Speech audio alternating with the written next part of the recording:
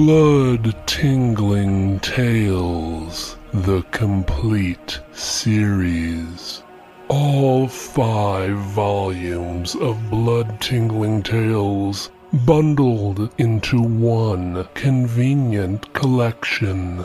Only $2.99 or free if you have Kindle Unlimited. Search for Blood-Tingling Tales Complete Series on Amazon or go to maniacontheloose.com/books.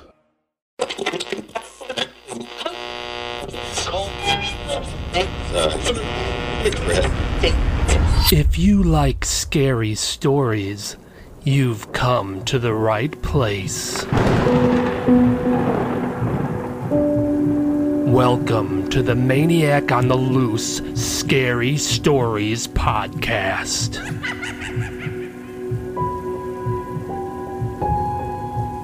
I am your host, just your friendly neighborhood maniac on the loose. Sit back and relax. Keep your arms and legs inside the vehicle at all times and enjoy the ride.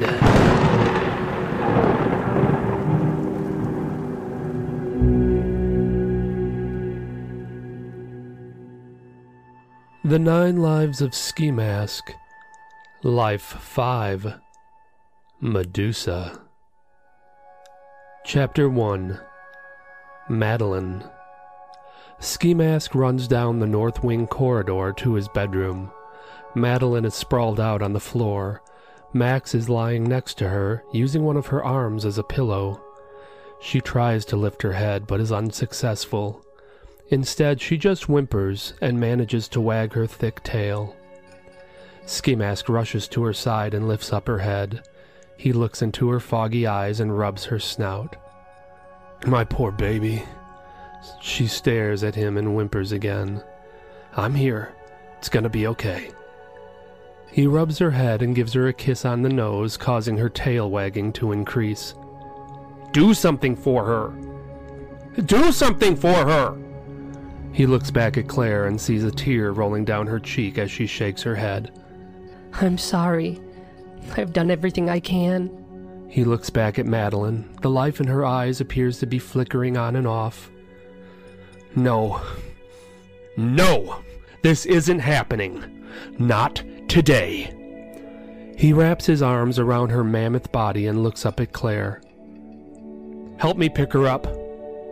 A constant cloud of dust lingers behind Ski Mask's truck as he flies down the gravel road. He looks over his shoulder at Claire in the back seat, who is cradling Madeline and stroking her head. "How's she doing?" Claire is remaining strong, but can't conceal the concern from her expression. "The same." Ski Mask presses the accelerator to the floor.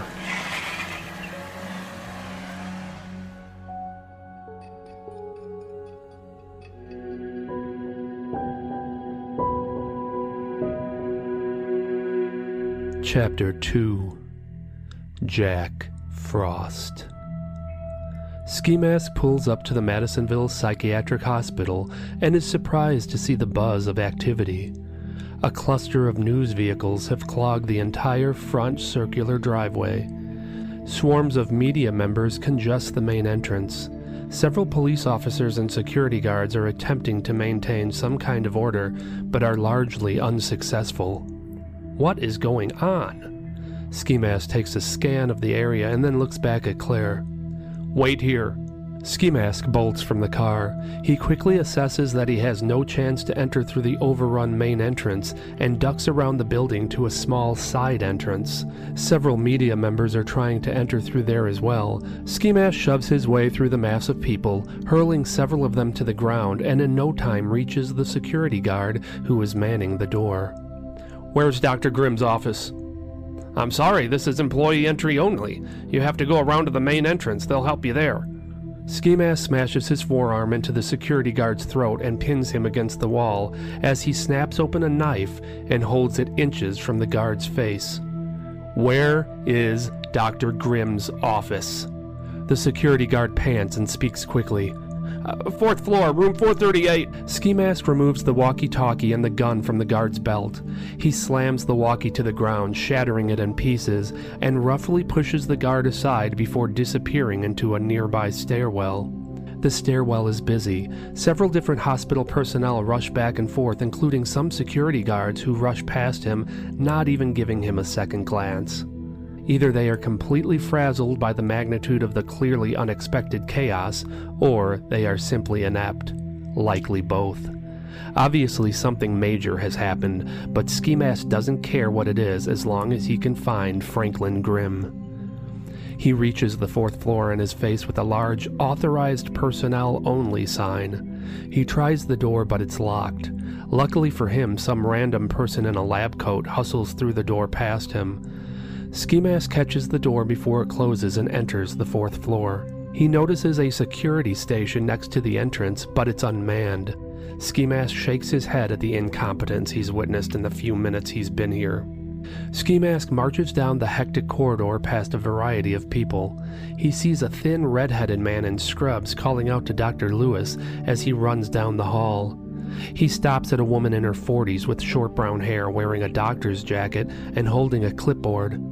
"Dr. Lewis, have you seen Dr. Grimm?" She shakes her head. "No, his office door is locked. I don't know where he is." The redhead panics. "The hospital is about to be overrun by the press. He has to make some kind of statement. Things are out of control." Ski Mask hurries past them and is troubled by how many other people he overhears asking about Dr. Grimm's whereabouts. Time is of the essence. He needs to find Dr. Grimm. Ski Mask takes notice of the doctor walking toward him, who stands out from the crowd. He's a burly man with white hair and a thick white mustache. While most everyone else is anxious, this man holds a smirk on his face and appears subtly cheerful. Ski Mask looks down at the doctor's name tag that reads Dr. Clark. He can overhear Dr. Clark speaking to a colleague. He speaks in a near gleeful tone. "This could ruin him." Dr. Clark is not watching where he is going, and his shoulder bumps Ski Mask. He barks at Ski Mask in a testy manner. "Watch where you are going." Dr. Clark looks at Ski Mask with disgust, as if he were some kind of lowly peon, before continuing on with his colleague. Ski Mask files the name in the back of his mind and continues to Dr. Grimm's office. The chatter he overheard is confirmed. Dr. Grimm's office is indeed locked. He can hear the phone continuously ringing behind the door.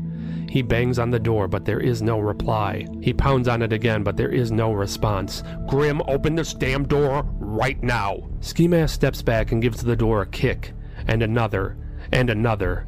The door finally swings open. Dr. Grimm's secretary, Gloria, cowers behind her desk as Ski Mask bursts into the secretary's portion of Dr. Grimm's office. "Where is he?" Gloria, who is making no attempt to answer the phone that is ringing off the hook in front of her, takes in a breath and speaks calmly.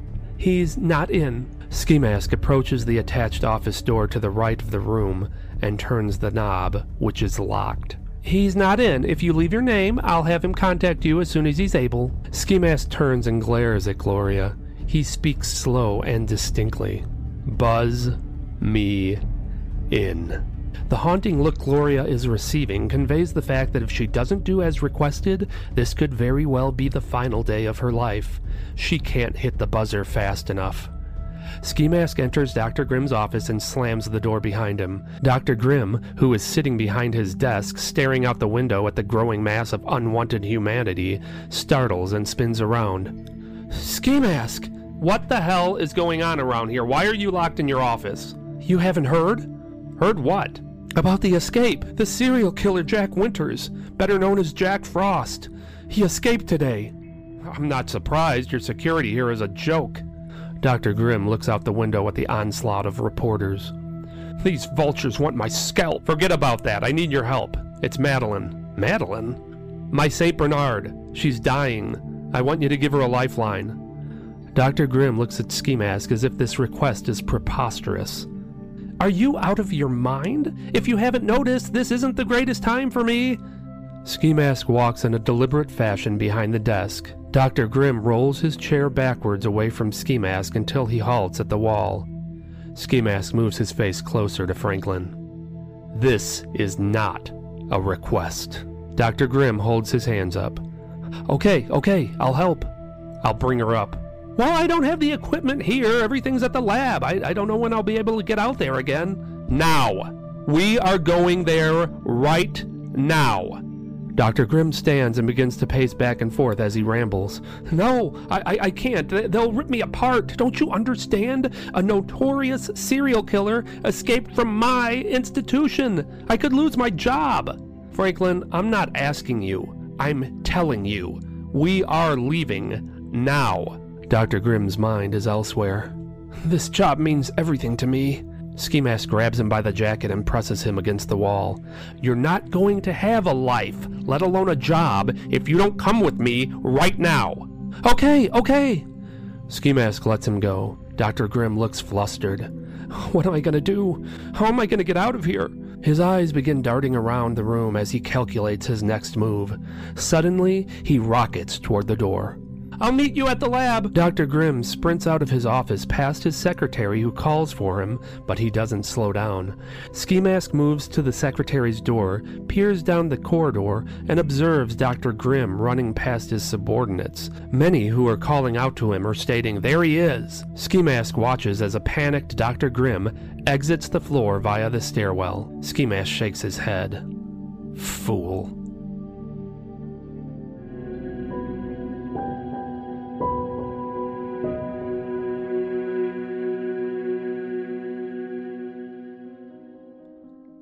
Chapter 3.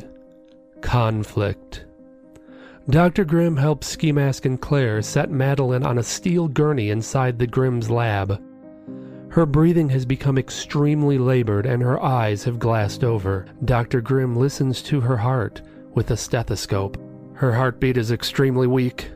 He takes the stethoscope out of his ears and looks solemnly at Ski Mask. I'm afraid she won't last much longer. Ski Mask grabs Dr. Grimm by the coat. Do something! Claire attempts to pull him back. Calm down. Help her! She has to pass first. And then I'll bring her back. Ski Mask takes in a few breaths and releases his grip on Dr. Grimm. Claire rubs Ski Mask's back and consoles him as he looks mournfully at Madeline. Her eyes have closed now, and her breathing is deep and slow. Ski Mask whispers to Madeline. It's gonna be okay, baby. We'll make you feel all better. Madeline lets out a slow, wheezing breath and doesn't take one back in. Madeline? She is no longer breathing. No. Dr. Grimm listens to her heart with the stethoscope, looks at Ski Mask and shakes his head. Ski Mask drops his head down onto Madeline's body. My baby. My sweet baby. He looks up at Franklin. Fix her. Dr. Grimm takes out his revival device. He presses a button and the tip glows red. Ski Mask opens Madeline's eyes with his fingers and speaks to her. I'm right here, Madeline. Claire watches on with bated breath as Dr. Grimm places the tip of the device to the base of Madeline's skull. I'm right here. Claire grips onto Ski Mask's forearm as she watches. Madeline doesn't move. She shows no signs of life. Her lungs are still, her mouth is open, and her tongue lies lifelessly on the cold metal of the gurney. Ski Mask begins to panic, looking back and forth rapidly between Claire and Dr. Grimm. What's wrong? Why isn't anything happening? A cough stops Ski Mask in mid-sentence. At first, he thought it was Dr. Grimm, but Dr. Grimm is looking at Madeline and smiling. Another cough, and another, followed by Madeline quickly rolling from her side to her belly and lifting her big fat head up. She looks around the room and her eyes fill with enthusiasm when she sees Ski Mask.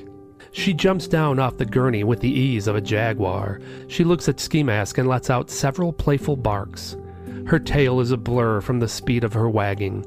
She lowers the front of her body while keeping her haunches up in the air and lets out a playful growl before launching forward and running around the lab like a puppy.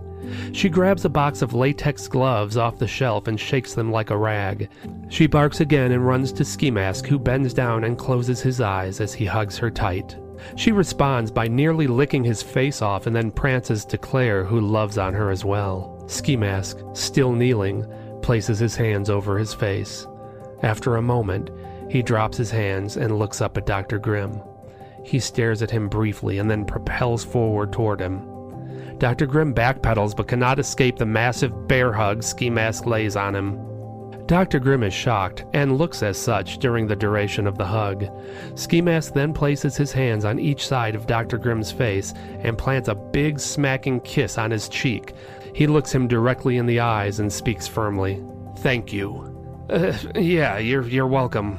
Now I want you to implant her with an auto-regenerating chip." "What?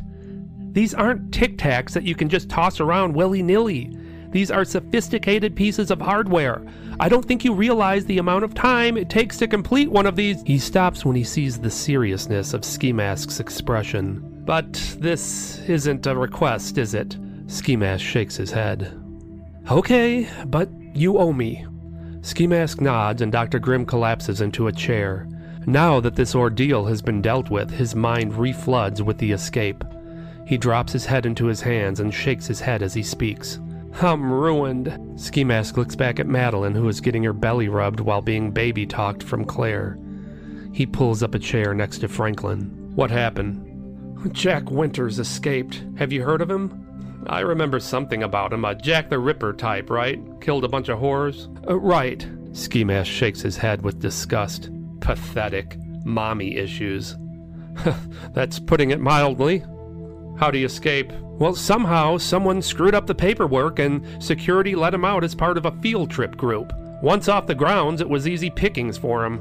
Nobody dangerous was supposed to be with that group. They were supposed to spend the morning at a park. Security was light. He killed the guards, the doctor, the other patients, and waltzed away." "Who made the escape public?" "Well, I did. I was hoping he could find him before he got far." "And that was your first mistake. You should have called me. I could have tracked him down, subdued him, and brought him back. Nobody would have known a thing. You'd still catch some heat for your field trip group getting slaughtered, but it wouldn't be to the extent you're feeling right now. Hell, if I had enough time, I could have made it look like the group was killed in a crash." What? Really? You think you could have done all that?" Ski Mask grins. "Piece of cake. Who's your head of security?" Well, his name is Stan Walters. He's a bungling twit. Just inherited a bunch of land and is always going on about wanting to start some kind of hiking company. His head is always in the clouds. I should have fired him years ago. Perfect. He'll be your scapegoat. Get rid of him. Deflect most of the responsibility onto him and weather the storm. It may be rough for you in the short run, but eventually this will blow over." Dr. Grimm's mind drifts off. As the plan Ski Mask laid out for him begins to make sense, he starts to nod. Yes, I think you're right. I think I may be able to survive this, but who will I get as my new head of security?" Ski Mask holds his arms out and winks. "I owe you, right?" A sense of relief washes over Franklin's face. Alfred quickly enters the lab. Franklin, I just heard about the escape. Are you okay?" Franklin nods and smiles. Yes, I'm gonna be just fine." "Is there anything I can do?" "Thank you, but I have it all under control." Alfred turns to Ski Mask. "I'm glad you're here. Your requirement that we no longer use animals for experimentation has our development at a standstill. We must continue our work. In addition to that, I have many questions for you about your experience with the autoresponder chip so that we can continue to make progress. Alfred, I am the answer to all your problems. Come back to my place with us. I'll show you what I mean." Alfred seems encouraged and nods. "All right, let me have a few words with Franklin. I'll be out your way shortly." Ski Mask looks to Franklin. "Tell him how to get there." As Franklin takes Alfred's phone and enters the coordinates, Ski Mask opens the door to the lab. "Come on, girl!" Madeline friskily runs out the door, followed by Ski Mask and Claire. After the door shuts, Alfred turns to Franklin. "You look better than I was expecting." Franklin points to the door Ski Mask just walked through. "That guy is something else." "He is quite the specimen indeed." Alfred studies Franklin for a moment. "I must say, I was expecting you to be more unhinged than you are." "Disappointed?" Alfred is offended. "How dare you? Of course not. I'm pleasantly surprised at how well you seem to be holding up." "Well, it's an unfortunate situation, but I'll get through it and come out on the other side a wiser man." Alfred nods. "That's quite the admirable attitude." He pats Franklin on the arm. I'm proud of you. Franklin rolls his eyes. But you don't need to be working in that stressful environment. This project we are immersed in will change the world. It will change our lives as we know it. It will change everyone's lives. And quite frankly, it's a lot more important than overseeing the wasted lives at that madhouse you spend most of your existence at. I love what I do. Why can't you understand that? You only see what you want to see, but you never bother trying to see things from my perspective. I'm in charge there. I run the game. Everybody looks up to me. I'm respected. I'm revered. You want to be godlike? What could be more godlike than giving back life? And who will be more revered than those who created this possibility? When you ran that hospital and I was rising up the ranks, I was never given the respect I deserved. Even though I worked my ass off and earned everything I ever got there, it was always assumed that Daddy was giving me a leg up the entire time. When you retired and I took over, that all changed. Sure, most thought I got the job because of whose son I was, but what no one could deny is that I turned that place around on my own after you left. And that was me. It was all me. That hospital is me. Everything that is accomplished there is because of me, not you, and not because I'm your son. I'm tired of living in your shadow. Have you lost your mind, Franklin? Have you gone mad? Don't you realize this is the same situation? Yes, I may have invented this technology, but I don't have many years left. Don't have many years left? Are you serious? We both know that as soon as you study ski mask further and determine that it's absolutely safe to do so, you will implant yourself with the lifeline, and I'll be living in your shadow for the rest of my life. No, Franklin. I'll make sure that we are equal partners and that we get equal credit. I'll even give you more credit. More than I deserve? That's not what I meant. But it's true. This is your invention. I'm just some damn sidekick. I'm your Igor. Franklin. No, I'm through talking about this altogether. Alfred lets out a defeated breath. We'll revisit this discussion when you're in a more stable state of mind. He stares at his son for a moment, turns, and exits the lab.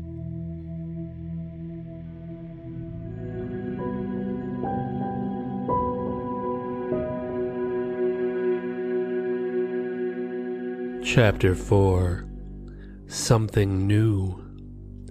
When they open the door to the house, Madeline bolts in and starts running around the main room in circles, burning off some of the energy that she hasn't experienced in years. When she finally slows down, the other dogs all encircle her and sniff at her. Slick and Trip are both beamed in the head multiple times by Madeline's hefty wagging tail. Max begins jumping joyously as he tries to lick Madeline's snout. During the excitement, Floppy and Dempsey begin wrestling with each other, and this continues as they run down the north wing toward the bedrooms. After thoroughly inspecting Madeline, Snowman lies down and rests while viewing the surrounding excitement. Ski Mask looks at Claire, who is smiling and occasionally laughing while she watches the dogs. She has no idea how close Ski Mask is to looking at her soft skin, her lips, her eyes. When she finally realizes he is looking at her and turns her head, Ski Mask quickly moves his eyes as if he were caught doing something he shouldn't have been. This makes Claire smile. I never got to ask you how your trip went. It was successful. Claire smirks as she sarcastically asks the next question. Did you die again? Yes. Claire's eyes widen. I was kidding. Did you really? Yep. What happened? Ski Mask is visibly apprehensive to divulge specifics, and Claire recognizes this. It's okay, you don't have to tell me. Claire grins and ponders a moment. You know, you're kind of like a superhero. That's bullshit. Your language. Sorry. Bull crud. I'm no hero. She gazes at Madeline, who is now cuddled on the floor with Max. You were today. Claire and Ski Mask look at each other. Friendly casual at first, and then their eyes lock. Neither would admit that the look is anything other than innocent, but their eyes betray them, as does the length of their stare. The loud beep of an alarm breaks their focus, and Ski Mask glances at the security monitors. It's Alfred. He looks to Claire. Buzz him in, will ya? Claire goes to the intercom panel and gives Alfred the instructions on how to enter. Ski Mask looks down the west wing and then back at Claire. After Alfred leaves, if you want to sit with me and the birds, I'll tell you what happened on my trip. If you'd like to know. Claire is overjoyed. I do. I'd really like that. Alfred knocks on the door. Slick immediately runs to Claire's side as she opens it. The other dogs look up attentively, waiting to see if Slick will need any assistance. Sorry for the delay. Scarface and Darkness trot to Alfred, sniff at his ankles, and then aggressively begin rubbing their heads and bodies against his calves. Oh, cats. I'm not a big fan of... Claire quickly shakes her head and motions back to Ski Mask. Alfred catches her drift. Hello there, kitties. He looks at Slick, who is sizing him up. Hello, puppy. Alfred pats Slick on the head and looks up at the main room of Ski Mask's dwelling. My God, Ski Mask, this place is incredible. I think you'll be even more impressed by the East Wing. Come on. Ski Mask motions Alfred to the East Wing and they walk down the corridor to the door. Before punching in the code to open the door, Ski Mask looks back at the empty corridor behind him. Wait here, I'll be right back. Ski Mask walks to the end of the corridor to the main room to find Claire staring at the corridor. He walks closer to her. Do you want to come with us? Claire's eyes widen and she doesn't hesitate to answer. Yes. Ski Mask waves her on. When they reach the end of the East Wing corridor, Ski Mask punches in the code to the door and they follow him down to the stone stairs. Ski Mask stops at the accordion folding gate. He flips a fake stone on the wall that reveals another keypad. Before entering the code, he addresses Alfred and Claire.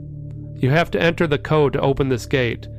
He looks directly at Claire. If for some unlikely reason this gate is unlocked, you still have to enter the code. If anyone passes beyond this gate without entering the code, booby traps are activated throughout the entire East Wing. Is that clear? Alfred and Claire both nod, and Ski Mask enters the code, which automatically folds the gate to the side. Welcome to the East Wing. Ski Mask guides them through a myriad of twists and turns, leading them down one passage to another before finally stepping into a large room. Alfred is overwhelmed by the size of it. My God! The room is provided with a variety of counters, cabinets, and shelving units. There are 4 prong industrial electrical outlets every 4 feet. There are multiple sinks and affixed island tables.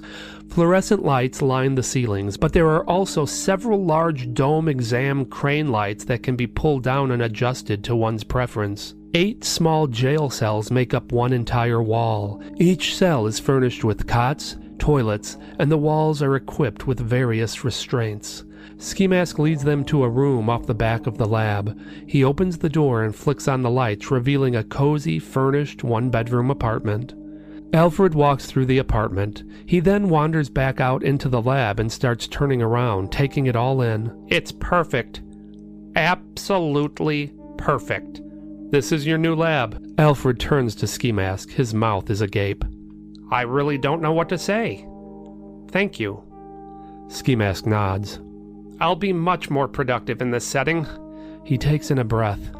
Unfortunately, I'll be slowed by the increasing absence of my son. That damn hospital continues to soak up all of his time. Claire steps forward. First of all, watch your language in this place. Secondly, I can help. She may have spoken too soon and looks to Ski Mask to interpret his reaction.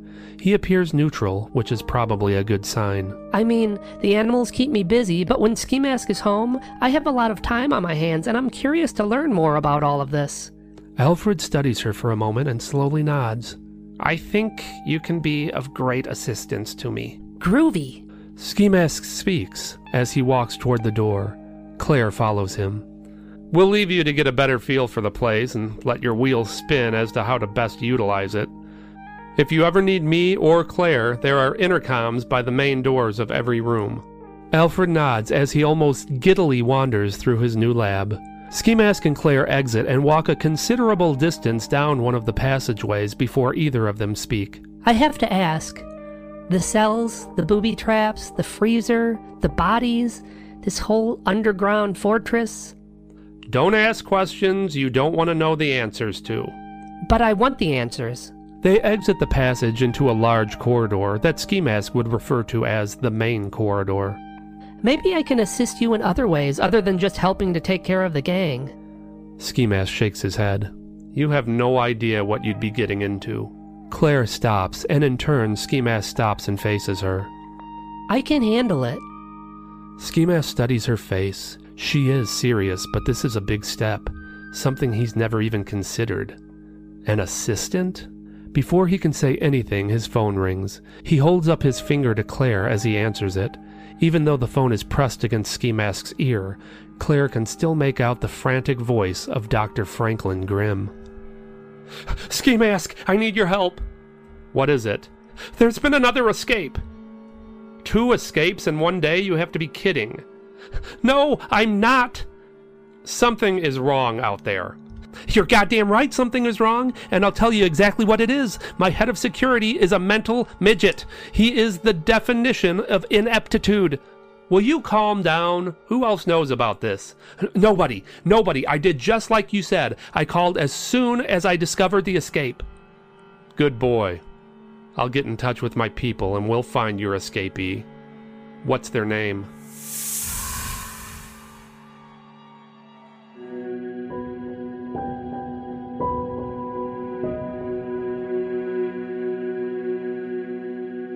Chapter 5.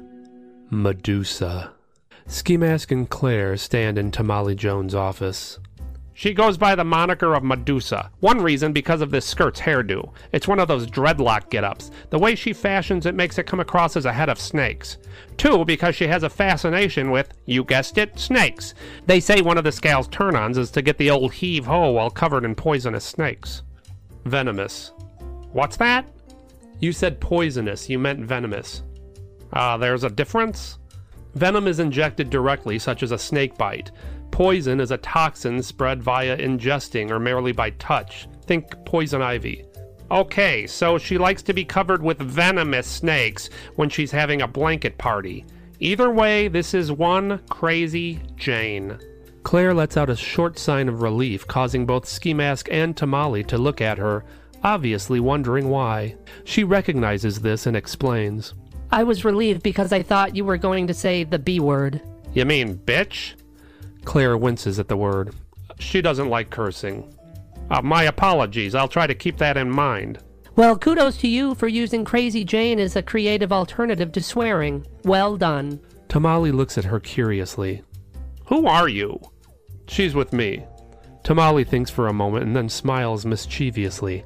I get it. No, not like that. Tamale studies Claire for a moment and crinkles his brow. You look familiar. Have we met? Claire shakes her head and answers quickly. No? I know I've seen you somewhere before. Ski Mask steers the discussion back to the main topic. Tell me where I can find this Medusa. My sources tell me that she used to frequent a fetish establishment called Club Fun. They have something called the Snake Room, which would be right up her alley. She could be lambing it over there. Thanks, Tamale. Tamale gives Ski Mask and Claire a tip of his fedora, and they exit.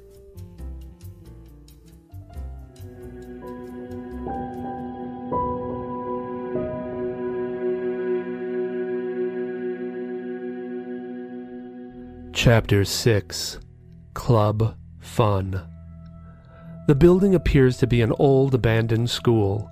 The once vibrant colors on the outside of the building have been weathered away by time, exposing dirty concrete. The entrance to the building is plain, centered by 2 gray metal doors with vertical windows. One wouldn't think anything was happening beyond the doors if it weren't for the flashing strobe of light. His instinct is to tell her to wait for him in the car, but he knows she'll be eager to assist, and it's possible she may be helpful. Ski Mask reaches into the glove compartment, pulls out a black bandana, and hands it to Claire. Wear this over your face. This is a sex fetish club. Ordinary will stand out.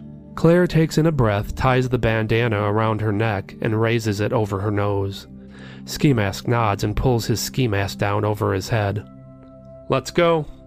The exclusivity of the club appears to be nil as there is no one manning the door, giving the appearance that anyone can enter at will.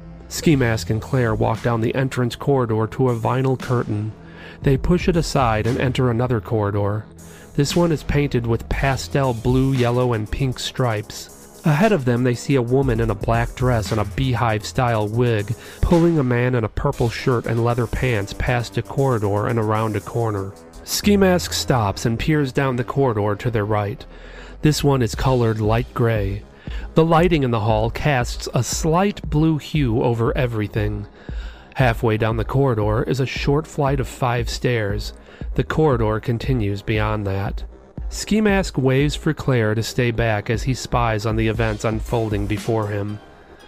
A nerdy man with a comb-over, Buddy Holly-style glasses, and an oversized shirt runs in a panic towards Ski Mask as a muscular-built bald man wearing a sheer mesh t-shirt gives chase. The muscular man's hands are balled into fists and a serious expression covers his face. The nerd quickly ducks into a room just before reaching the corridor. The mesh t-shirt man follows him in and shuts the door behind him. Ski Mask looks back at Claire and nods and then steps forward into the corridor. The only person he currently sees occupying the space is a large man in an orange shirt with black pants. He's standing at the top of the short flight of stairs. As Ski Mask and Claire move down the corridor closer to the man, they see his face is painted white and his lips black. He is stroking his cheap black Halloween fright wig that flows down to his shoulders. Ski Mask steps up to the white-faced man and looks directly at him. "Where's the snake room?" The white-faced man stares off in a daze. "My name is Ernest." "Okay, Ernest, where is the snake room?" "My name is Ernest." Ski Mask and Claire look at each other. She shrugs and Ski Mask tries again. "Tell me where the snake room is." "My name is Ernest."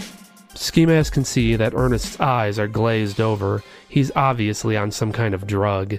His gaze isn't even focused on Ski Mask, but rather in the room behind him. Ski Mask turns to see what Ernest is so fixated on. Inside the room, a group of well-dressed men and women are masturbating enthusiastically as they watch a man in a skin-tight latex outfit with a zipper-mouth hood. He is accompanied by a woman with a white shirt, bow tie, fishnet stockings, and a clear plastic face mask. They are both doing some strange form of interpretive dance next to a bound woman wearing a short black skirt and a Ouija board top. When Claire peeks in, she gasps and quickly turns away. Ski Mask looks back at Ernest and realizes he's more so talking to himself as he continues to say, "I am Ernest," over and over. Ski Mask and Claire both turn their heads when they hear a door open back near the corridor entrance. The mesh t-shirted man steps out of the room he had chased the nerd into.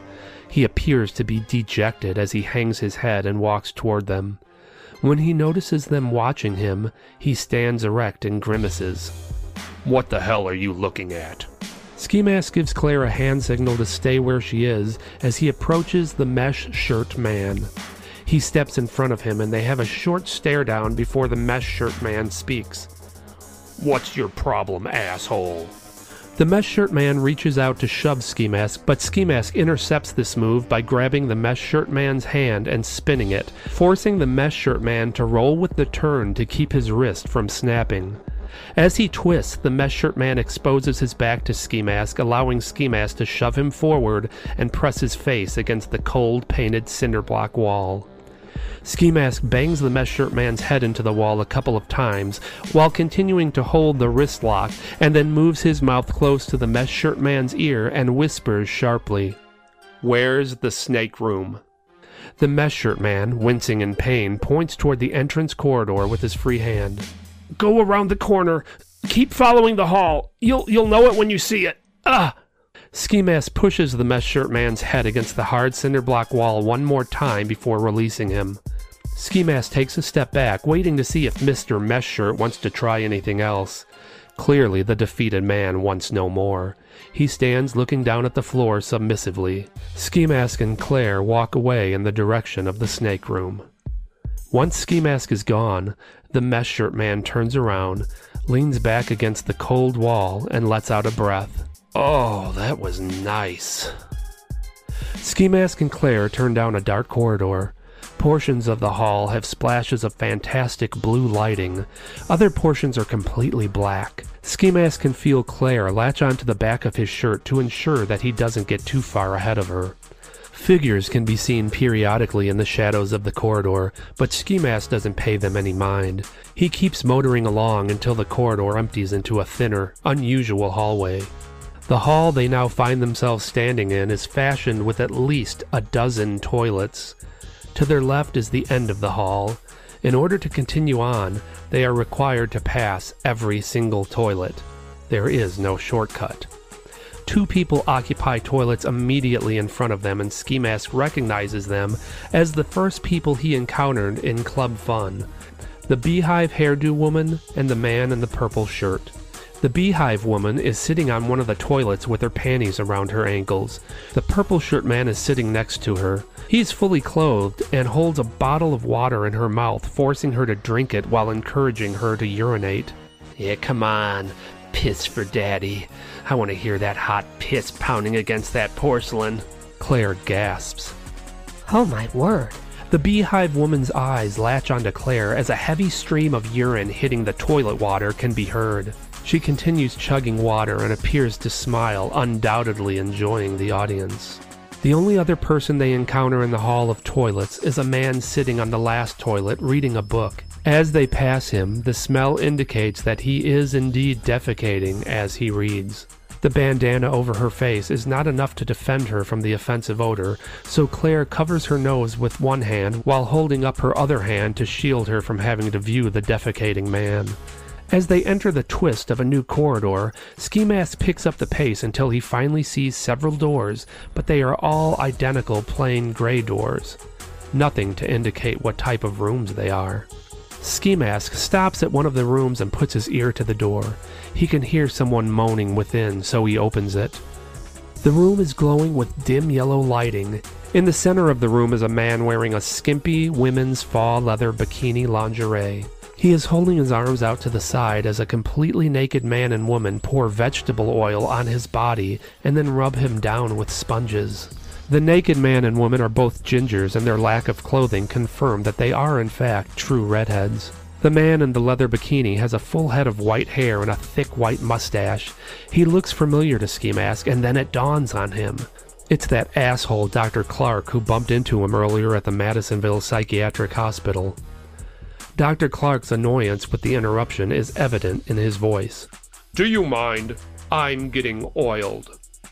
Ski Mask steps back out of the room and shuts the door. That fruit in the mesh shirt said we know it when we saw it, but these all look the same to me. Claire shrugs and notices a man walking toward them. He's wearing a blue shirt and sunglasses. His ball cap doesn't hide his out-of-style curly mullet. He looks kind of normal. Ask him. Ski Mask stops the man. Where's the snake room? Mullet Man stares at Ski Mask for a moment and then breaks into mime artistry. First, he acts as if he's trapped in an invisible box, and then performs as though he's pulling an invisible rope. Ski Mask's patience boils over and he grabs Mullet Man by the throat. I hate mimes. Now where is the He stops mid-word when he hears Claire clear her throat in objection. He gives Claire a sharp look and then continues with Mullet Man, absent the obscenities. Where is the snake room? Upon hearing a voice at his side, Ski Mask turns his head to see a man flanked by a woman. The couple is out of place in this environment, sporting business casual attire. The woman is wearing glasses and her hair is tied back in a ponytail. The man is wearing khakis with a short-sleeved collared shirt. His beard is neatly trimmed. He has a folded backgammon set tucked under his arm. He speaks to Ski Mask. Are you looking for the snake room? Ski Mask shoves Mullet Man to the side and nods. These two look the most normal of all, which probably means they're the weirdest of the bunch.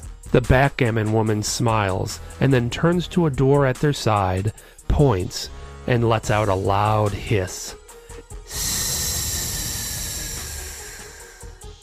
Ski Mask and Claire step closer to the singled-out door. At first it looks like all the other rooms in the corridor, but as they get closer, they see the difference smeared in blood across the front of the door. 10 letter S's in a row, indicating the hiss of a snake.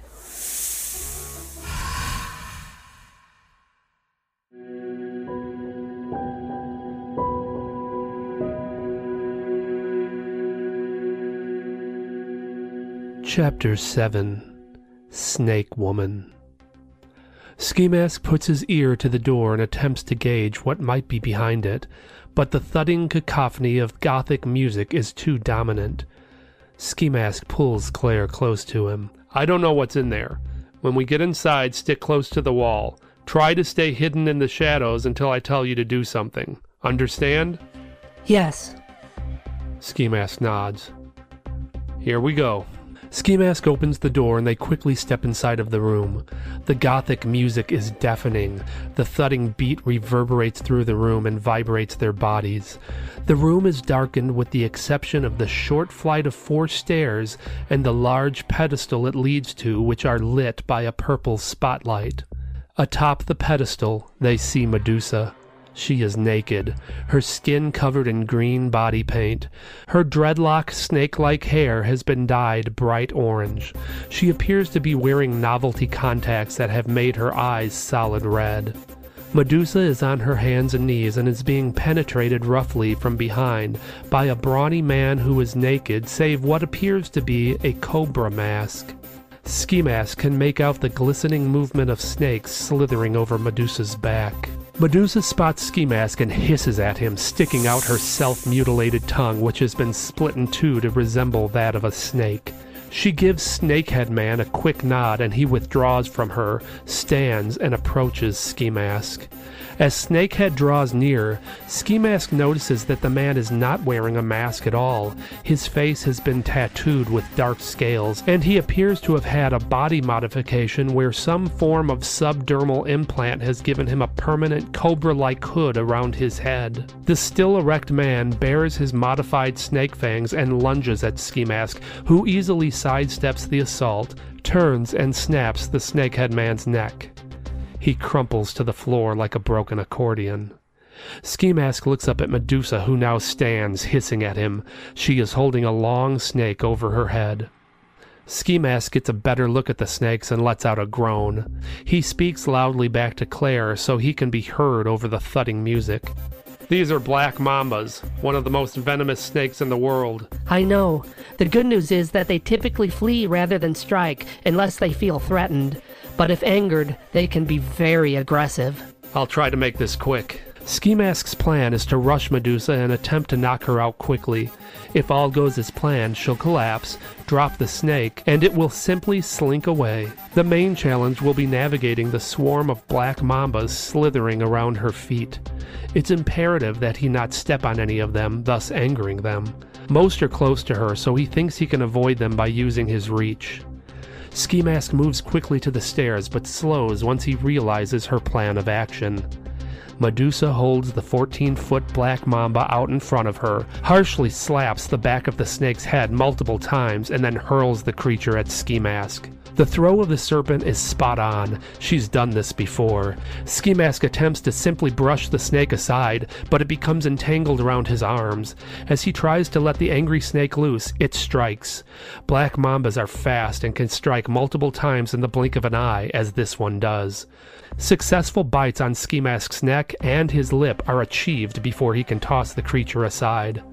Ski Mask continues to move forward, but Medusa has paintbrushed another black mamba, infuriating the snake before hurling it at Ski Mask, and then another, and then another. Claire screams as she watches helplessly while Ski Mask attempts to toss the snakes aside before being bitten, but they're too fast and angry and she can see that he is taking a lot of damage. Ski Mask reaches the pedestal, but is significantly slowed by the black mamba's neurotoxins.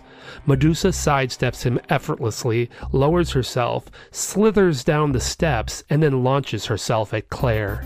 Claire tries to retreat, but Medusa is too fast for her. While only being of average size, Medusa still towers over the petite Claire, who is tossed toward the center of the room. Medusa crouches down and hisses at Claire. She then reaches down and picks up a nearby black mamba that is attempting to flee. Ski Mask turns. He finally has thrown aside all of the black mambas, but has taken countless bites. He looks down at his hands, which are swollen and covered in blood and venom. His entire body burns as though he is engulfed in flame. He watches on as Claire scoots back further into the room, attempting to keep her distance from Medusa, but the snake woman moves forward, picking up snakes as she goes, angering them with slaps and then tossing them toward Claire. Enough snakes have been tossed her way to where Claire is now encircled. The snakes, feeling endangered, hiss at Claire, opening their inky black mouths in an aggressive manner. Ski Mask attempts to move forward toward Claire, but his legs won't budge and he collapses. He looks up to see Medusa with angered snakes in both of her hands. She is holding them high on their necks so they can't strike her. They both hiss, ready to attack. Medusa joins them in hissing and prepares to hurl both prepped and furious snakes at Claire. Ski Mask watches on, using his arms to crawl toward Claire, but suddenly the room begins to spin, and all goes dark. The end. The 9 Lives of Ski Mask continues with Life 6, Insane Asylum.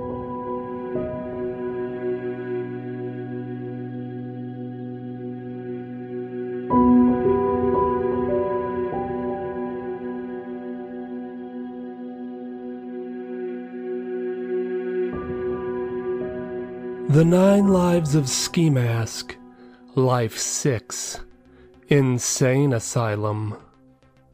Chapter 1, Snake Charmer.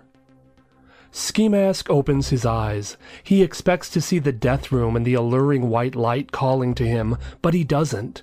And instead of the expected peaceful silence of the death room, all he can hear is a loud pounding noise, a bass and drums. He looks around through blurred vision at the room he is in. The snake room. He isn't dead yet.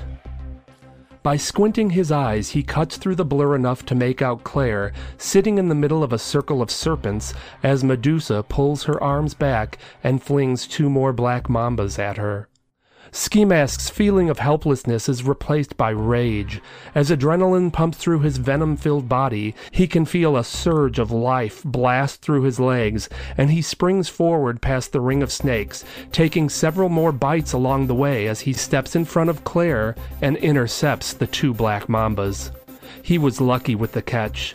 Neither snake is wrapped around him, allowing him to immediately throw them back at Medusa. They both hit her in the face and become entangled in her dreadlocks. Medusa grasps at the snakes, trying to pull them from her head, but is only successful at further traumatizing the snakes, causing them both to strike at her. They bite her multiple times on both of her arms. She cries out as they strike her over and over. Finally, she is able to toss the snakes aside, but it is too late. She has taken innumerable bites, and the heavy dose of venom takes immediate effect. Medusa cries out in pain and then falls to the floor, convulsing violently for several seconds before going still. Though he can't make out the details of Claire's face, it's obvious that she is frozen in fear. Ski Mask bends down, scoops her up, and carries her out of the snake ring. Several snakes strike out at his pant legs. He's not sure if any penetrated his skin or not, but at this point, it doesn't matter. He stumbles slightly as he reaches for the door, but manages to open it and set Claire down outside. He thinks he hears Claire say "wait" as he goes back into the snake room, shutting the door behind him in an effort to keep Claire safe. Ski Mask eyes Medusa's green body on the floor and approaches her. The room begins to spin again, but Ski Mask concentrates as he grabs Medusa's bright orange dreadlocks and pulls her out of the room and into the hallway. As he shuts the door, he can see a spinning version of Claire. Her mouth is moving. She must be saying something to him, but he can't hear her anymore. The spinning intensifies and morphs into darkness. The death room. His home away from home. His friend. Ski Mask looks up at the black ceiling, which instantly removes the stress from his eyes. The pureness of the silence is calming. He looks to the right at the glowing white wall of light. It pulsates slightly as if calling to him, and he wonders why he doesn't go to it. Mona was correct at one time. Initially he did fear it, but not anymore. Now the light comforts him, and he knows the essence that dwells beyond will be something unfathomably perfect. He takes a step forward, wondering if he can make it to the light before he is catapulted back to where he came. Back to Claire. He stops. He turns away from the light and looks through the oval windows. He sees Claire. She's holding his face in her hands and is visibly mournful. Ski Mask opens his eyes. Once again they fill with life. Ski Mask, are you here? Are you back? Ski Mask lets out a groan. He looks at Medusa's dead body on the floor and then back at the snake room door. That was interesting. Ski Mask looks at Claire, who is smiling. He can't help but smile back as she helps him up to his feet, and he realizes that he is genuinely glad to be back. Let's get out of here. He looks down at the deceased snake woman, grabs her by the dreadlocks, and begins to drag her down the hall. As they reach the end of the corridor, Ski Mask thinks he recognizes a familiar face watching him, and then ducking back behind a corner when spotted. Is that Platinum? Is she following him again? Or perhaps he simply mistook some other whore in this place for her. Ski Mask's train of thought is interrupted when he sees a man wearing hospital scrubs and a horse head mask dragging a woman down the corridor past them. Ski Mask recognizes the Ouija board shirt on the woman being dragged and realizes she is the woman he saw earlier in the room full of masturbators. The horsehead man stops momentarily when he realizes Ski Mask is watching him. His body language displays nervous panic as he picks up his pace and pulls the Ouija board shirt woman around a corner. Ski Mask continues pulling Medusa down the corridor and shakes his head at the oddity. What a bunch of freaks.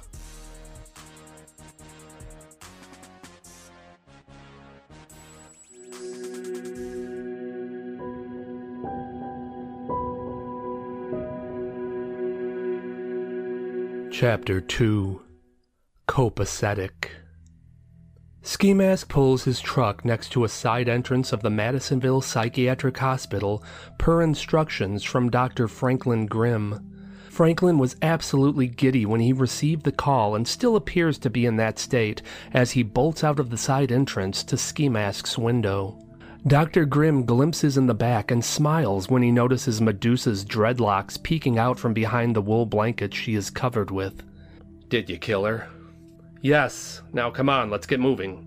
Dr. Grimm darts back inside the hospital and emerges pushing a gurney topped with several sheets. Let's get her on this.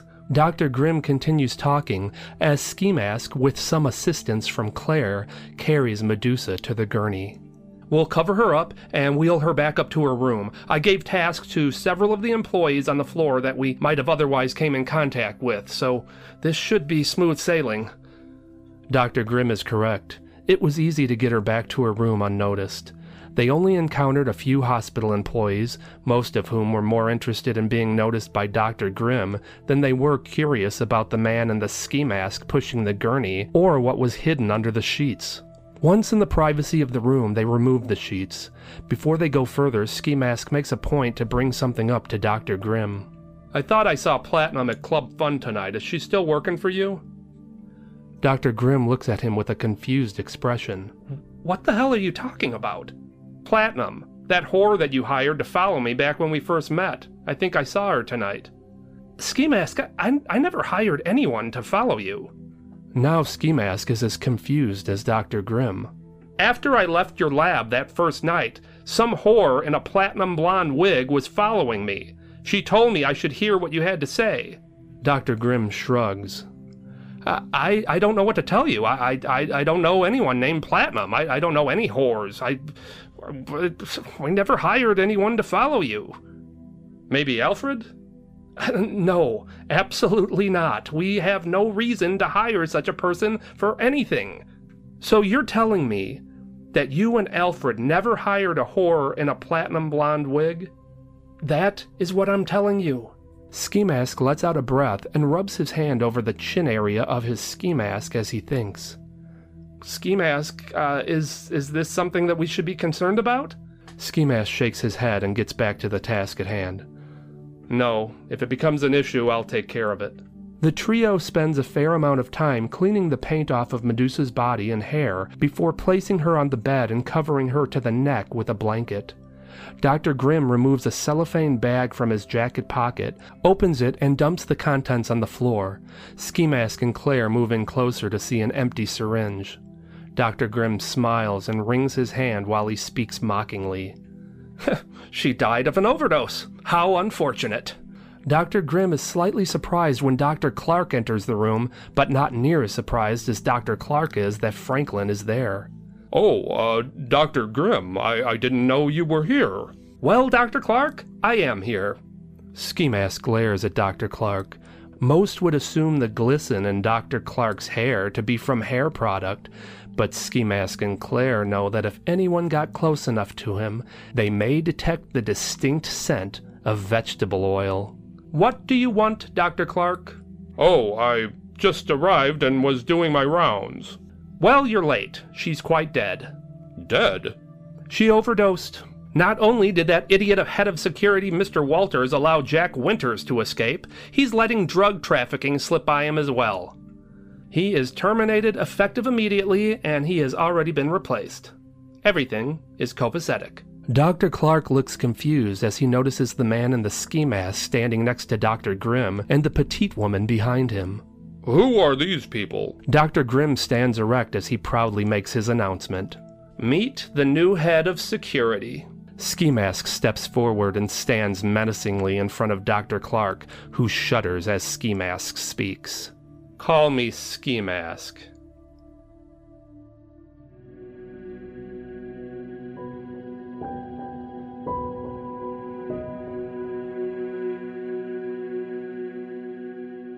Chapter 3. Head of Security. As Ski Mask strolls down the corridors of the Madisonville Psychiatric Hospital, he revels in the obvious fright that patients, doctors, and all hospital employees display when they see him coming. Some go to great lengths to avoid eye contact with him as he passes. Some actually turn back and go the opposite direction, while others dash into nearby rooms until he is out of sight. They all fear Ski Mask, and that's exactly what he wants. Since he took over as head of security 8 months ago, the changes he implemented have gone smoothly. He kept the majority of the previous security force on staff. He mainly needed bodies. Drones that will do what they are told when they are told. It didn't take Ski Mask long to whip them all into shape. The only significant hire he made was that of a dependable second in command. All of the guards wear standard security guard uniforms. The uniforms are decorated with a unique number on the front and back.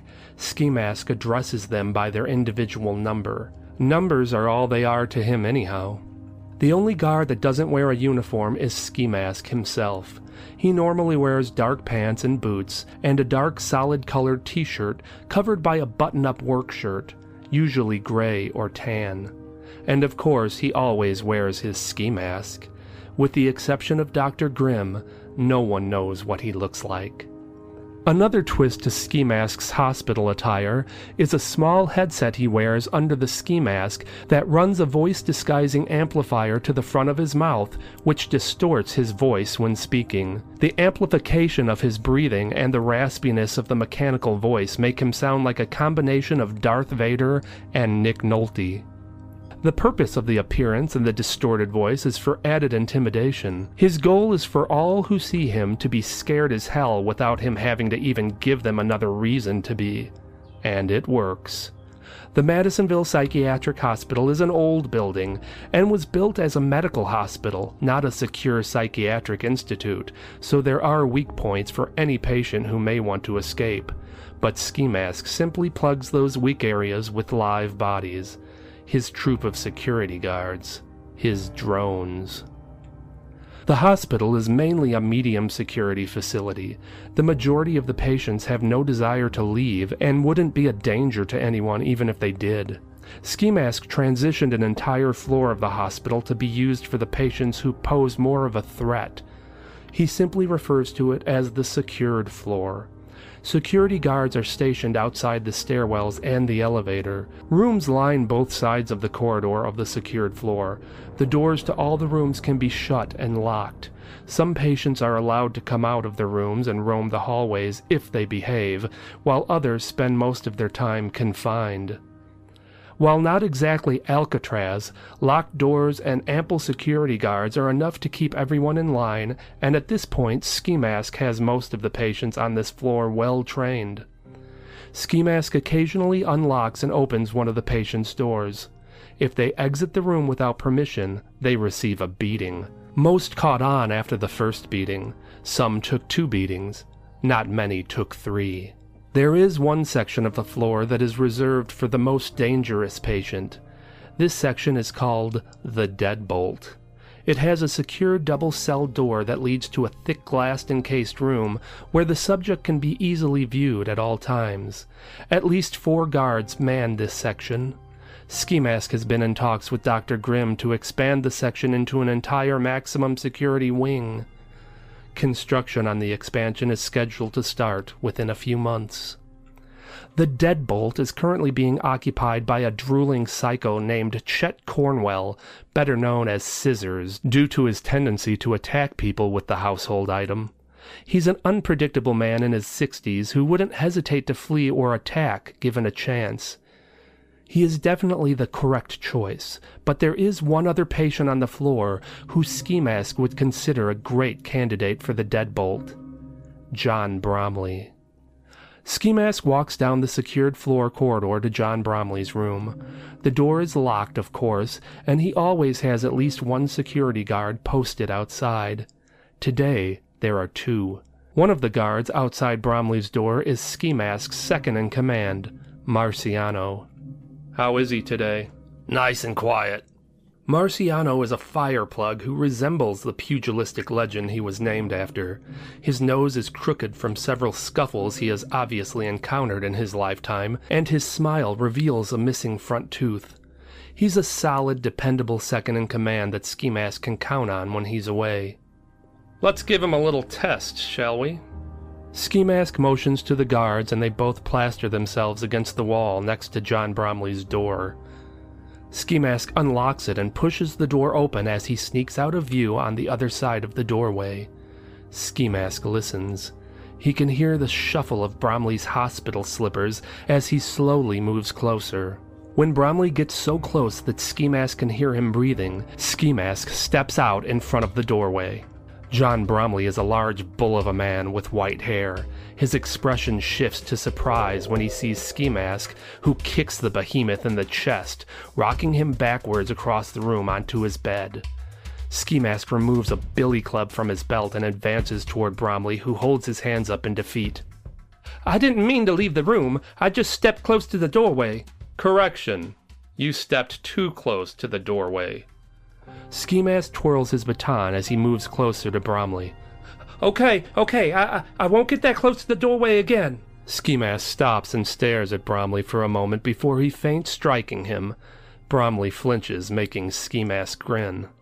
You're damn right you won't. Ski Mask exits the room, locks the door, and turns to Marciano. Be aware that this psycho will try to escape if ever given the chance. Yes, sir. Never give him that chance. I won't. You can count on it. Marciano notices that Ski Mask's eyes have shifted to something behind him, and he turns to see Dr. Clark listening to them, and then quickly walking into a nearby room upon being discovered. I can't stand that Dr. Clark. He's always sniffing around like a dog. Don't insult dogs. Call him what he is, a devious asshole. Don't ever trust that guy.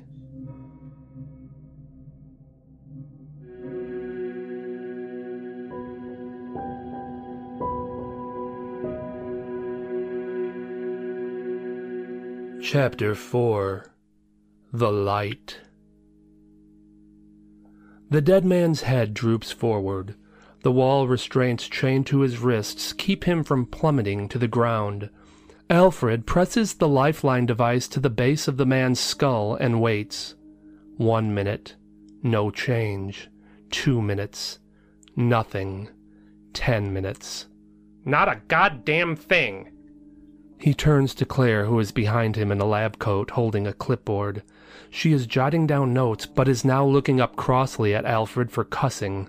He holds up his hand before she can scold him. I apologize for the profanity. This is the 6th manual subject in a row who hasn't lasted beyond life 3. He turns and looks off as his mind works. The auto-renewals aren't faring much better. We haven't had one of them reach their 9th life in over a month. Most are malfunctioning by life 5. In the past 8 months of working with Alfred, Claire has learned that the project is everything to him. It's his life. He has taken up full-time residence in the apartment adjoining the lab. He works from the moment he wakes up until his head hits the pillow at night. He has a growing case of tunnel vision, and one of Claire's greatest attributes has been making Alfred pull his focus back and see things from different viewpoints. I don't think it's a malfunction at all. How do you mean? To you, these experiments are like parts on a car. They function or they don't, and if they don't work properly, you feel like they need to be repaired. But these aren't components. These are living human subjects. They have choices, and I believe they are exercising them. Don't you think I've reflected upon this prospect? But how can one not choose life? It goes against all animal instincts to survive. These people are being kidnapped, held against their will, tortured. I'm not torturing these people. I am merely experimenting on them for the greater good. To them, it's torture. They didn't sign up for this. Think of everything we know about the light from Ski Mask and from that Australian man and that woman Mona. Think of the reactions of so many of our subjects when they return from having just seen the light. Everything about it is positive. It's soothing, it's beautiful, it calls to them. What lies beyond is supposed to be so incredible that we as humans can't begin to comprehend it. So you tell me, if you were poised with choosing before surviving, only to be tortured and killed again, or walk into that fantastic light that makes you feel like everything will be delightful, which would you choose? Alfred is clearly in deep thought and sits down. And the only reason the auto-renewals are lasting a little longer is because those people don't have as long to make a choice before they're brought back here. But eventually they figure it out and are probably running for that light. These are unwilling subjects. That's what the problem is. You need subjects who are willing to take part in this. And where am I supposed to find such people? Offering financial rewards would likely be a good starting point. Alfred nods and sits again. He ponders Claire's suggestion, looks at her, and smiles. You're good at this. I'm confident that you could oversee this entire project on your own. I'm not so sure about that. I am. For the first time since I began this project, I feel like I could take a vacation day if I felt so inclined, and nothing would skip a beat in my absence. He leans back in his chair, and his expression contorts into serious thought. I've felt so overwhelmed knowing that I was the only one that was truly committed to this. I don't think I can convey to you how comforting that is to me. I never felt that way with Franklin. He's intelligent. His understanding of the project is impressive enough, but ultimately, he lacks passion. Perhaps if his mind weren't so focused elsewhere. An alarm sounds and they both look up at the monitors to see Ski Mask has arrived home. All of the dogs except Madeline and Max have been lying around in the lab in various places. Their ears perk up when they hear the alarm and they simultaneously race out of the room to meet their master. The deep bark of Madeline and chirping bark of Max are heard from Alfred's apartment. They have taken to lying on his bed while Claire is helping in the lab. They do their best to catch up with the rest of the pack as they canter through the lab, out the door, and down the corridor. Claire begins to follow them, but stops when Alfred calls out to her. Claire, which would you choose? She doesn't seem to fully understand his question, so he elaborates. Returning or entering the light? Oh, she thinks for a moment. I honestly don't know. She turns and exits the lab, and Alfred leans back in his chair. Ski Mask enters the main room and is greeted by his furry family. As he usually does, he bends down and lets them jump all over him to the point of knocking him over. This is the only time anyone would ever see Ski Mask laughing. He gets to his feet once he sees Claire exit the East Wing corridor into the main room. She's still wearing her lab coat, thus is obviously coming up from working with Alfred. You have your hands full with the animals all day. Don't feel obligated to help Alfred and his project. He can manage. I find it fascinating. This will change the world once it's perfected. For better or worse? That's a good question, and one that should be asked. Inevitably, there will be consequences to trying to play God. But with an open mind, one can envision beneficial paths stemming from this that Alfred has never even fathomed. But back to your point, I don't mind doing it. Not at all. I love everything I do here. The animals, the Lifeline project, you. She starts to stammer, realizing how that sounded. I didn't mean it like that. I mean, I love helping you. I know what you meant. His eyes lock onto hers, and he realizes he's staring at her longer than he should be. Claire seems to have noticed, but doesn't seem to mind as she is smiling and blushing slightly. Ah, Ski Mask, there you are.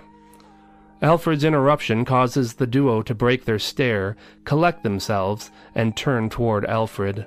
Did Claire mention the need for more subjects? Already? Shit, Alfred. There's no shortage of people who piss me off enough to gather for your experiments, but you're using them up faster than I can get them. Language. Ski Mask rolls his eyes and gives her a quick look. Sorry. Alfred steps forward and almost trips over Scarface and Darkness, who have started nuzzling his ankles. Oh, pardon me, cats? He looks up at Ski Mask. Yes, well, Claire and I have discussed a new strategy. Rather than going the current route with non-willing participants, we've concluded that new, eager participants would be more to our benefit at this time. Perhaps subjects who are monetarily compensated? Ski Mask thinks for a moment. I'll check with Tamale. Splendid. Ski Mask starts toward the west wing, which leads to the parrot room, and Alfred holds up a finger. Might I ask if you saw Franklin at the hospital today?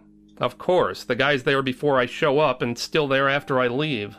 Would you mind telling him to call me next time he's in your presence? Ski Mask scoffs at Alfred's request.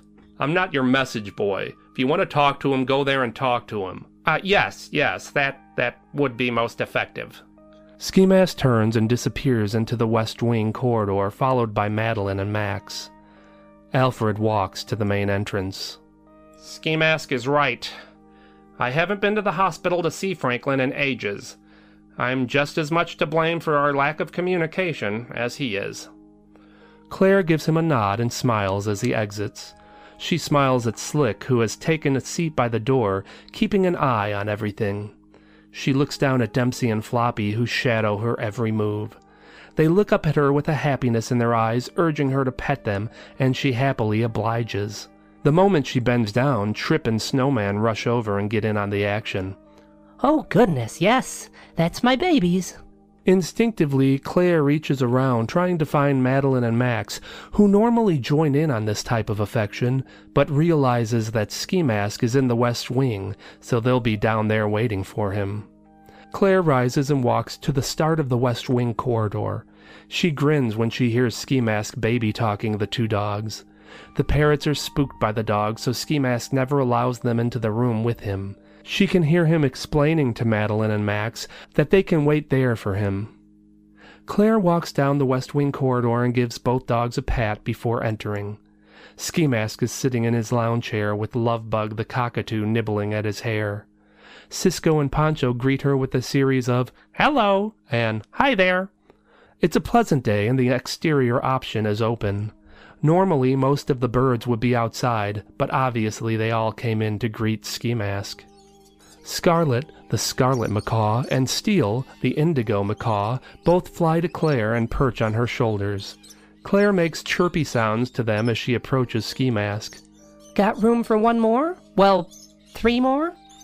Ski Mask nods and scoots over as much as he can.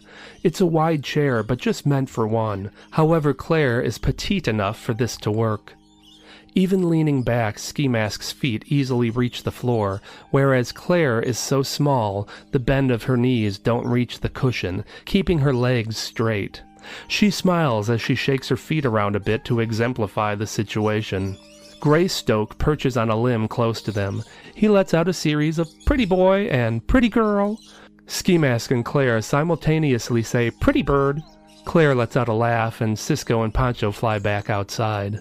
Well, I guess they've had it with us. Ski Mask smiles and leans back further. They both enjoy the sounds of the birds and nature for a few moments until Claire speaks. Tell me about the light. Ski Mask takes in a deep breath and lets it out. I was afraid at first. It was pulling me in. It had power over me, and I didn't know what it was. I was too dead set on staying away from it to feel the energy. How does the energy feel? It's hard to explain. The second time I died, I still fought against it, but I could feel something coming from it, an atmosphere surrounding me. I felt like, I don't know, I could say comforted, but that wouldn't be doing it justice. It was like all of my concerns were gone. I felt whole. I felt right. Since he put in the autoresponder, I'm not there as long, but the energy grows stronger each time. Do you still fear it? No, not at all. I welcome it. They both stare forward and relax together and enjoy the sights and sounds of the birds. After a long period, Ski Mask turns to Claire. Want to help me make some dog food? Claire smiles cheerfully.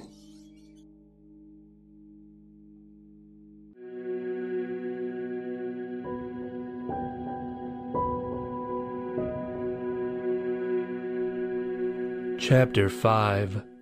Grim versus Grim. Marciano stirs a half-teaspoon of sugar into his mother's ginger tea. When he turns and steps toward the kitchen table, he's surprised to see that his mother is no longer sitting there. He rushes to the living room to see his mother slowly limping her way toward a recliner. She's a frail, skinny woman in her upper 80s with bluish-gray hair. She is wearing a purple flowered nightgown. "Ma!" He rushes to her side and assists her to the recliner. "Ma, what are you doing? You gotta use your walker." I don't need a walker. "You're gonna fool around and break your hip. Use your walker, you hear?" Fine. Marciano leans in and gives his mother a kiss on the temple. She pats his arm as he does. Is your sister here yet? "No, Ma, Tina isn't coming today. It's the nurse's day today." Why do you always call her the nurse? Her name is Becky. Marciano shrugs. I don't know. Because she's a nurse? Marciano looks at his watch and begins looking around anxiously. What are you so fidgety about? I gotta get back to work. My break is almost over. I'm gonna be late. So go and do a good job. It's just that the nurse won't be here for another hour. I hate leaving you alone. She waves him off. Go on, I'll be fine. I'll watch an episode of Murder, She Wrote. By the time it's over, Becky will be here. Promise me you won't get up and walk around while you're alone, okay? Okay. Okay, Ma. I love you. I love you too. Marciano rushes down the apartment complex stairs to his car, checking his watch the entire time. If he steps on it and rushes once he gets to the Madisonville Psychiatric Hospital, he should be able to make it to his post on time, but it's going to be close. Ski Mask is a stickler for the guards being on time, and as his second in command, Marciano feels it's important to set a good example for the other guards. After exceeding the speed limit the entire time and recklessly passing a few other vehicles, he reaches the hospital ahead of schedule. He quickly trots across the parking lot to the main entrance and sees one of the entrance guards laughing heartily with an old bald man. He briskly approaches the guard and the man. What's going on here? You need to be surveying the lobby. You can't be yucking it up when you're on duty. The guard is apologetic. I'm sorry, this is Dr. Grimm. The other Dr. Grimm. He was the head of the hospital until he retired and our current boss took over. Oh, Dr. Grimm's father. It's a pleasure to meet you, sir. Likewise. I'm just here to see my son. Sure thing. He points to the guard. Let him up. I gotta get to my post. As Marciano hurries past, the guard gives a few pleasant parting words to Alfred and lets him through.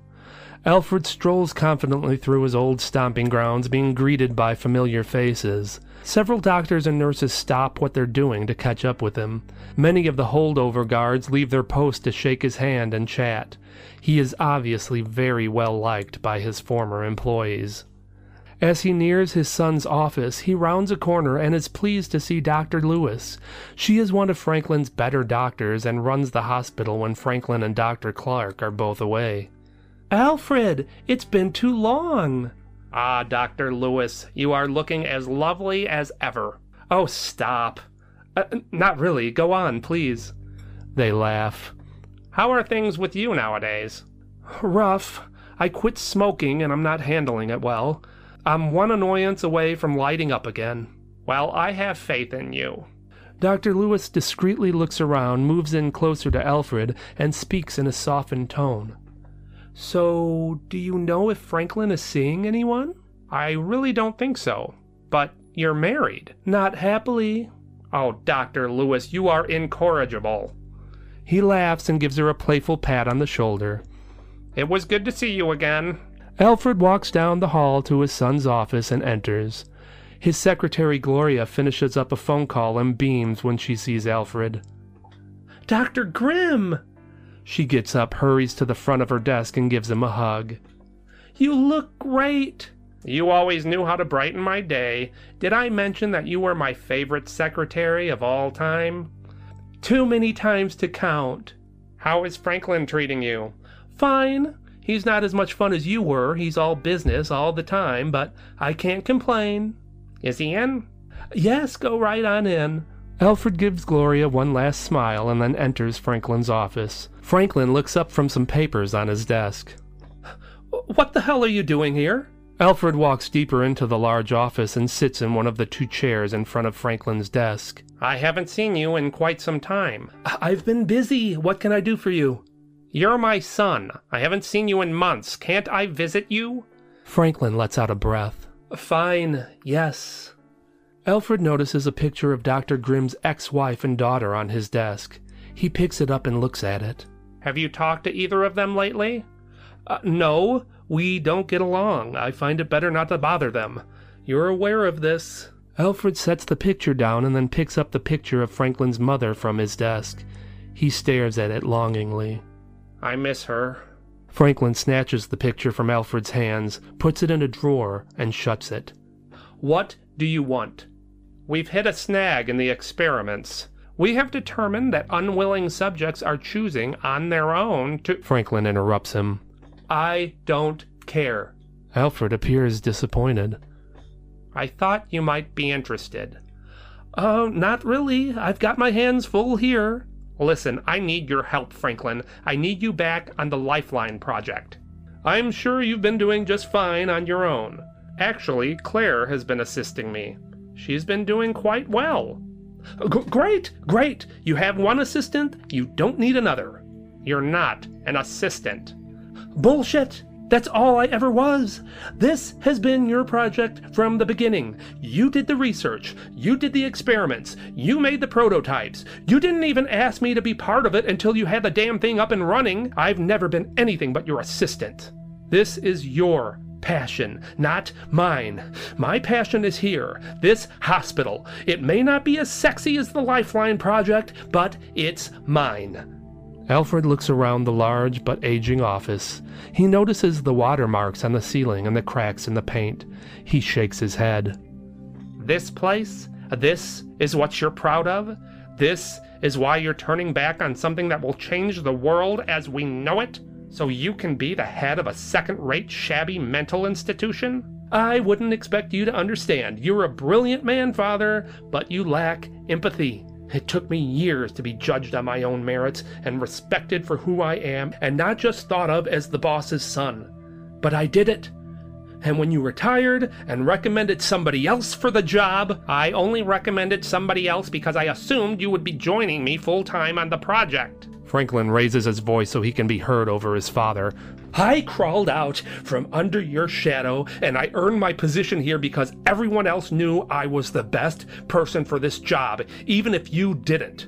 I earned this position, not because I was Alfred Grimm's son, but because I was the best. I'm here now. I am not about to go back. You're going to have to accept that.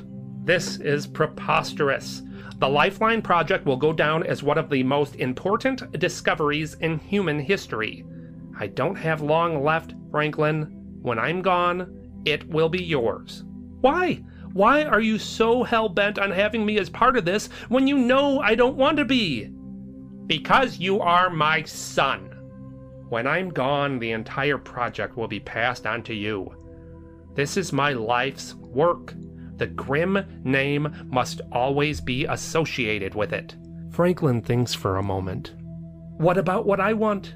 Franklin leans back in his chair as he speaks. When I was 10 years old and you and Mother divorced, you knew how desperately she wanted me to live with her. You knew how badly I wanted that too. But you wouldn't stand for that. You had to have things your way. So you fought her in court and convinced everyone that she was unstable, even though you and I both knew that was not the case. You tarnished her reputation to the point where I couldn't even visit her unsupervised. 3 years later, when she drowned in that pool, in the back of my mind, I've always felt like had I lived with her, I would have been there. I would have done something and she would have lived, and I would have a mother. You took my mother away from me just to get what you wanted. After a moment, Franklin grins, leans forward, and speaks with smug confidence. You are not getting what you want this time.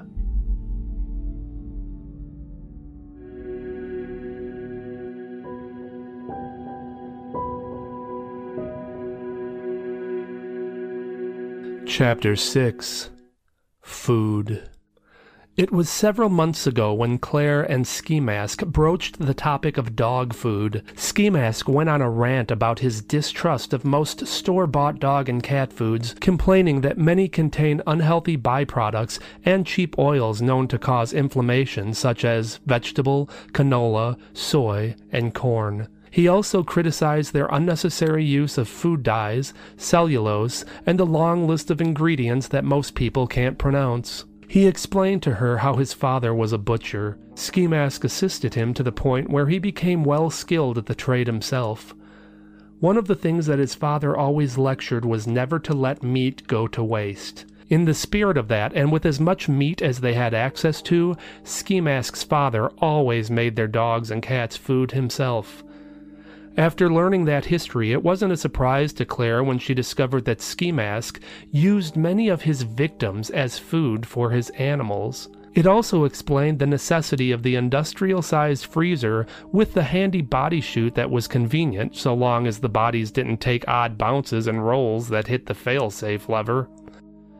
Of course, Ski Mask had long since corrected that unforeseen, unlikely issue. Ski Mask explained the process to her in detail the first few times, and then a little less each subsequent lesson, as it began to sink in and explanation no longer became necessary. This was likely similar to the way his father taught him, albeit with beef, not humans. The procedure is always the same. Ski Mask hangs the carcass for a short time, quarters them, and then slices those sections into 1-inch chunks. As far as butchering goes, the process is simple. Unlike a butcher shop, which would be dealing with an array of cuts, and would also need to be aware of the appearance of the cuts since they will be displayed for the public, Ski Mask doesn't have to be pretty. Most of his cuts will be stew meat. Some cuts will be strips that will be dried into jerky treats. The rest will be ground and mixed with coconut flour, eggs, and spices, and will be baked and cut in squares to make a universal dry treat for dogs and cats. Claire was disgusted during the first course of food making to the point where she had to leave the room and fight against vomiting. Ski Mask assured her that she would grow used to it in time. He was correct. but he is still the one who does all of the butchering.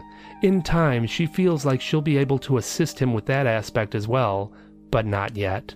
For now, she is more helpful as a cooking assistant. The recipe for the main dog food is simple. The ingredients consist of stew meat, water, olive oil, coconut oil, eggs, and vegetables including pumpkin, summer squash, broccoli, cauliflower, carrots, peas, beets, yams, green beans, and sweet potato. He also adds a variety of herbs and spices to round out the recipe with all of the necessary vitamins and minerals his dogs and cats will need. The meat is browned first, and the rest of the ingredients are then introduced and slow cooked.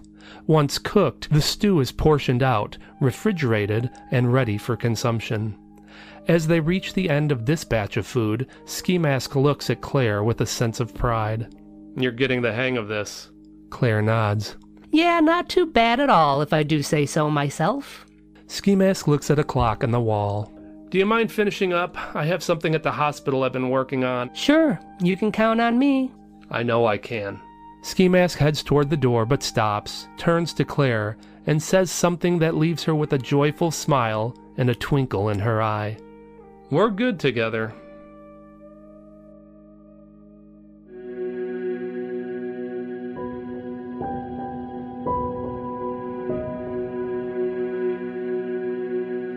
Chapter 7. John Bromley. Ski Mask approaches John Bromley's room. Marciano is on duty. He stands at attention when he sees Ski Mask and nods. Ski Mask puts his finger over his mouth and motions for Marciano to move away from the door. Marciano presses up against the wall to the side of the room as Ski Mask positions himself on the other.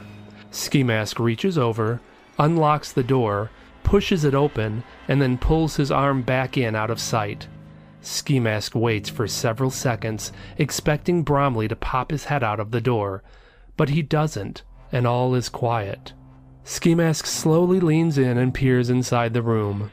John Bromley is standing at the far side of the room with his back to the door as he looks out the window.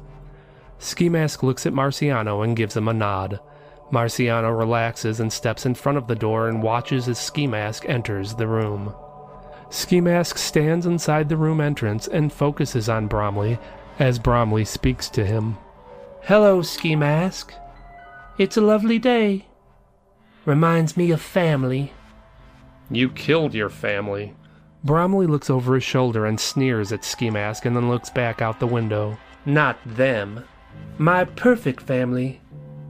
They're out there somewhere. I must find them.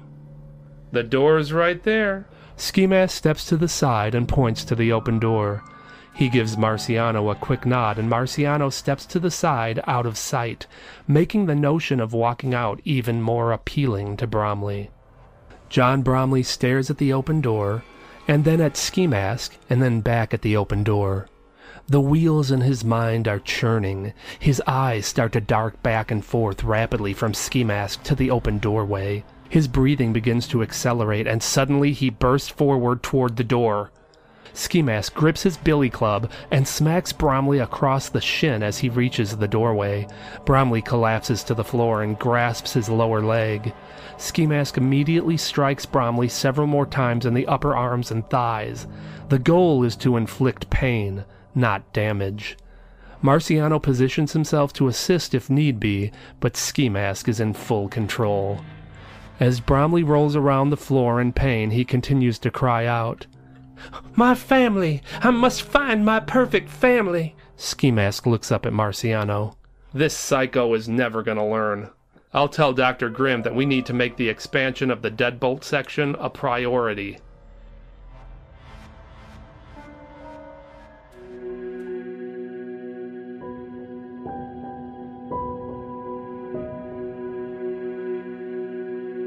Chapter 8. Hellhole. As Ski Mask enters Tamale Jones' office, he is overwhelmed by the exotic aroma of spiced pork, steaming corn mesa, and robust peppery spices. Ski Mask shuts the door behind him and watches as Tamale takes a shark-sized bite out of one of the 5 heaping tamales on his desk. I had these babies shipped in from Tijuana. How are they? Tamale shrugs. They're okay. He wipes off his mouth with a napkin.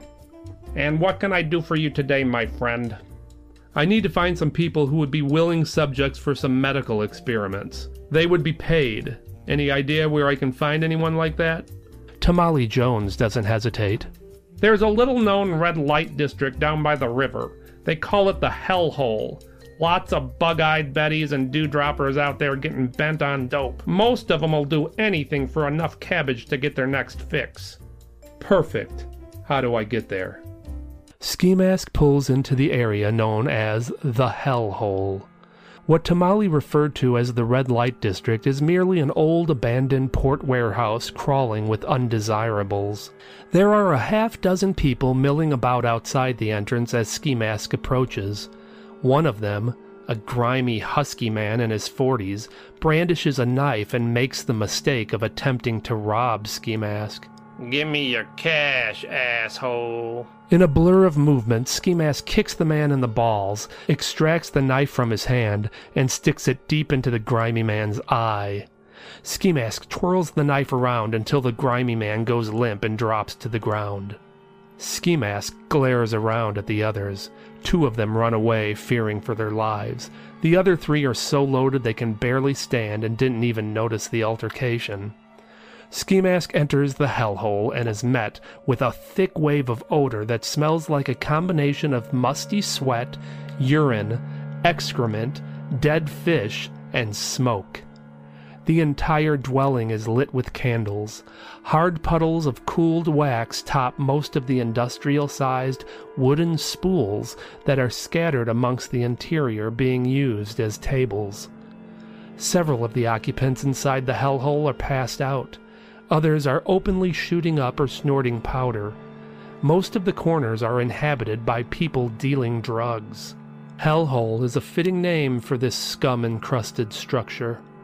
A filthy blonde throws herself in front of Ski Mask. You got any money, man? I need some money. Come on, I'll suck your dick. Ski Mask shoves her out of the way and continues deeper into the dimly lit hellhole. He wasn't expecting this many dwellers within. This is good. It allows him his pick of the dregs. He scans around, eyeing the dealer areas first, trying to pinpoint some users who are less likely to have soiled themselves. He notices a few of the less grubby types heading out a rear door. He decides these will be the types he targets first. He follows them out. As he steps outside, he is met with a blast of refreshing air and the calming sight of the rippling river. Ski Mask notices a wooded area where most of the scum seem to have gathered. As Ski Mask makes his way toward the wooded area, a flash of lightning fills the sky, followed by a whiplash crack of thunder. He feels someone bump against him from behind and a swift scratch across his throat. When he instinctively covers his throat with his hand, he can feel a hard pulsation of blood slapping against his palm. When he lowers his hand, he can see a jettison of crimson spurting out in front of him from his throat. The rapid loss of blood weakens him immediately and he drops to his knees. The world around him is beginning to fade, but he is intent on discovering the cause of this before he expires. Ski Mask manages to turn around and view his assailant. For some reason, he isn't entirely surprised to see Platinum standing in front of him with a grin on her face and bloody scalpel in her hand. What shocks him is the petite figure standing next to Platinum, looking down at him. As the figure comes into focus, Ski Mask's heart drops to the ground. Claire.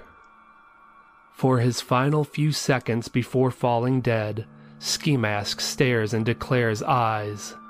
Those beautiful, liquid blue eyes. The end. The 9 Lives of Ski Mask continues with Life 7, Whore.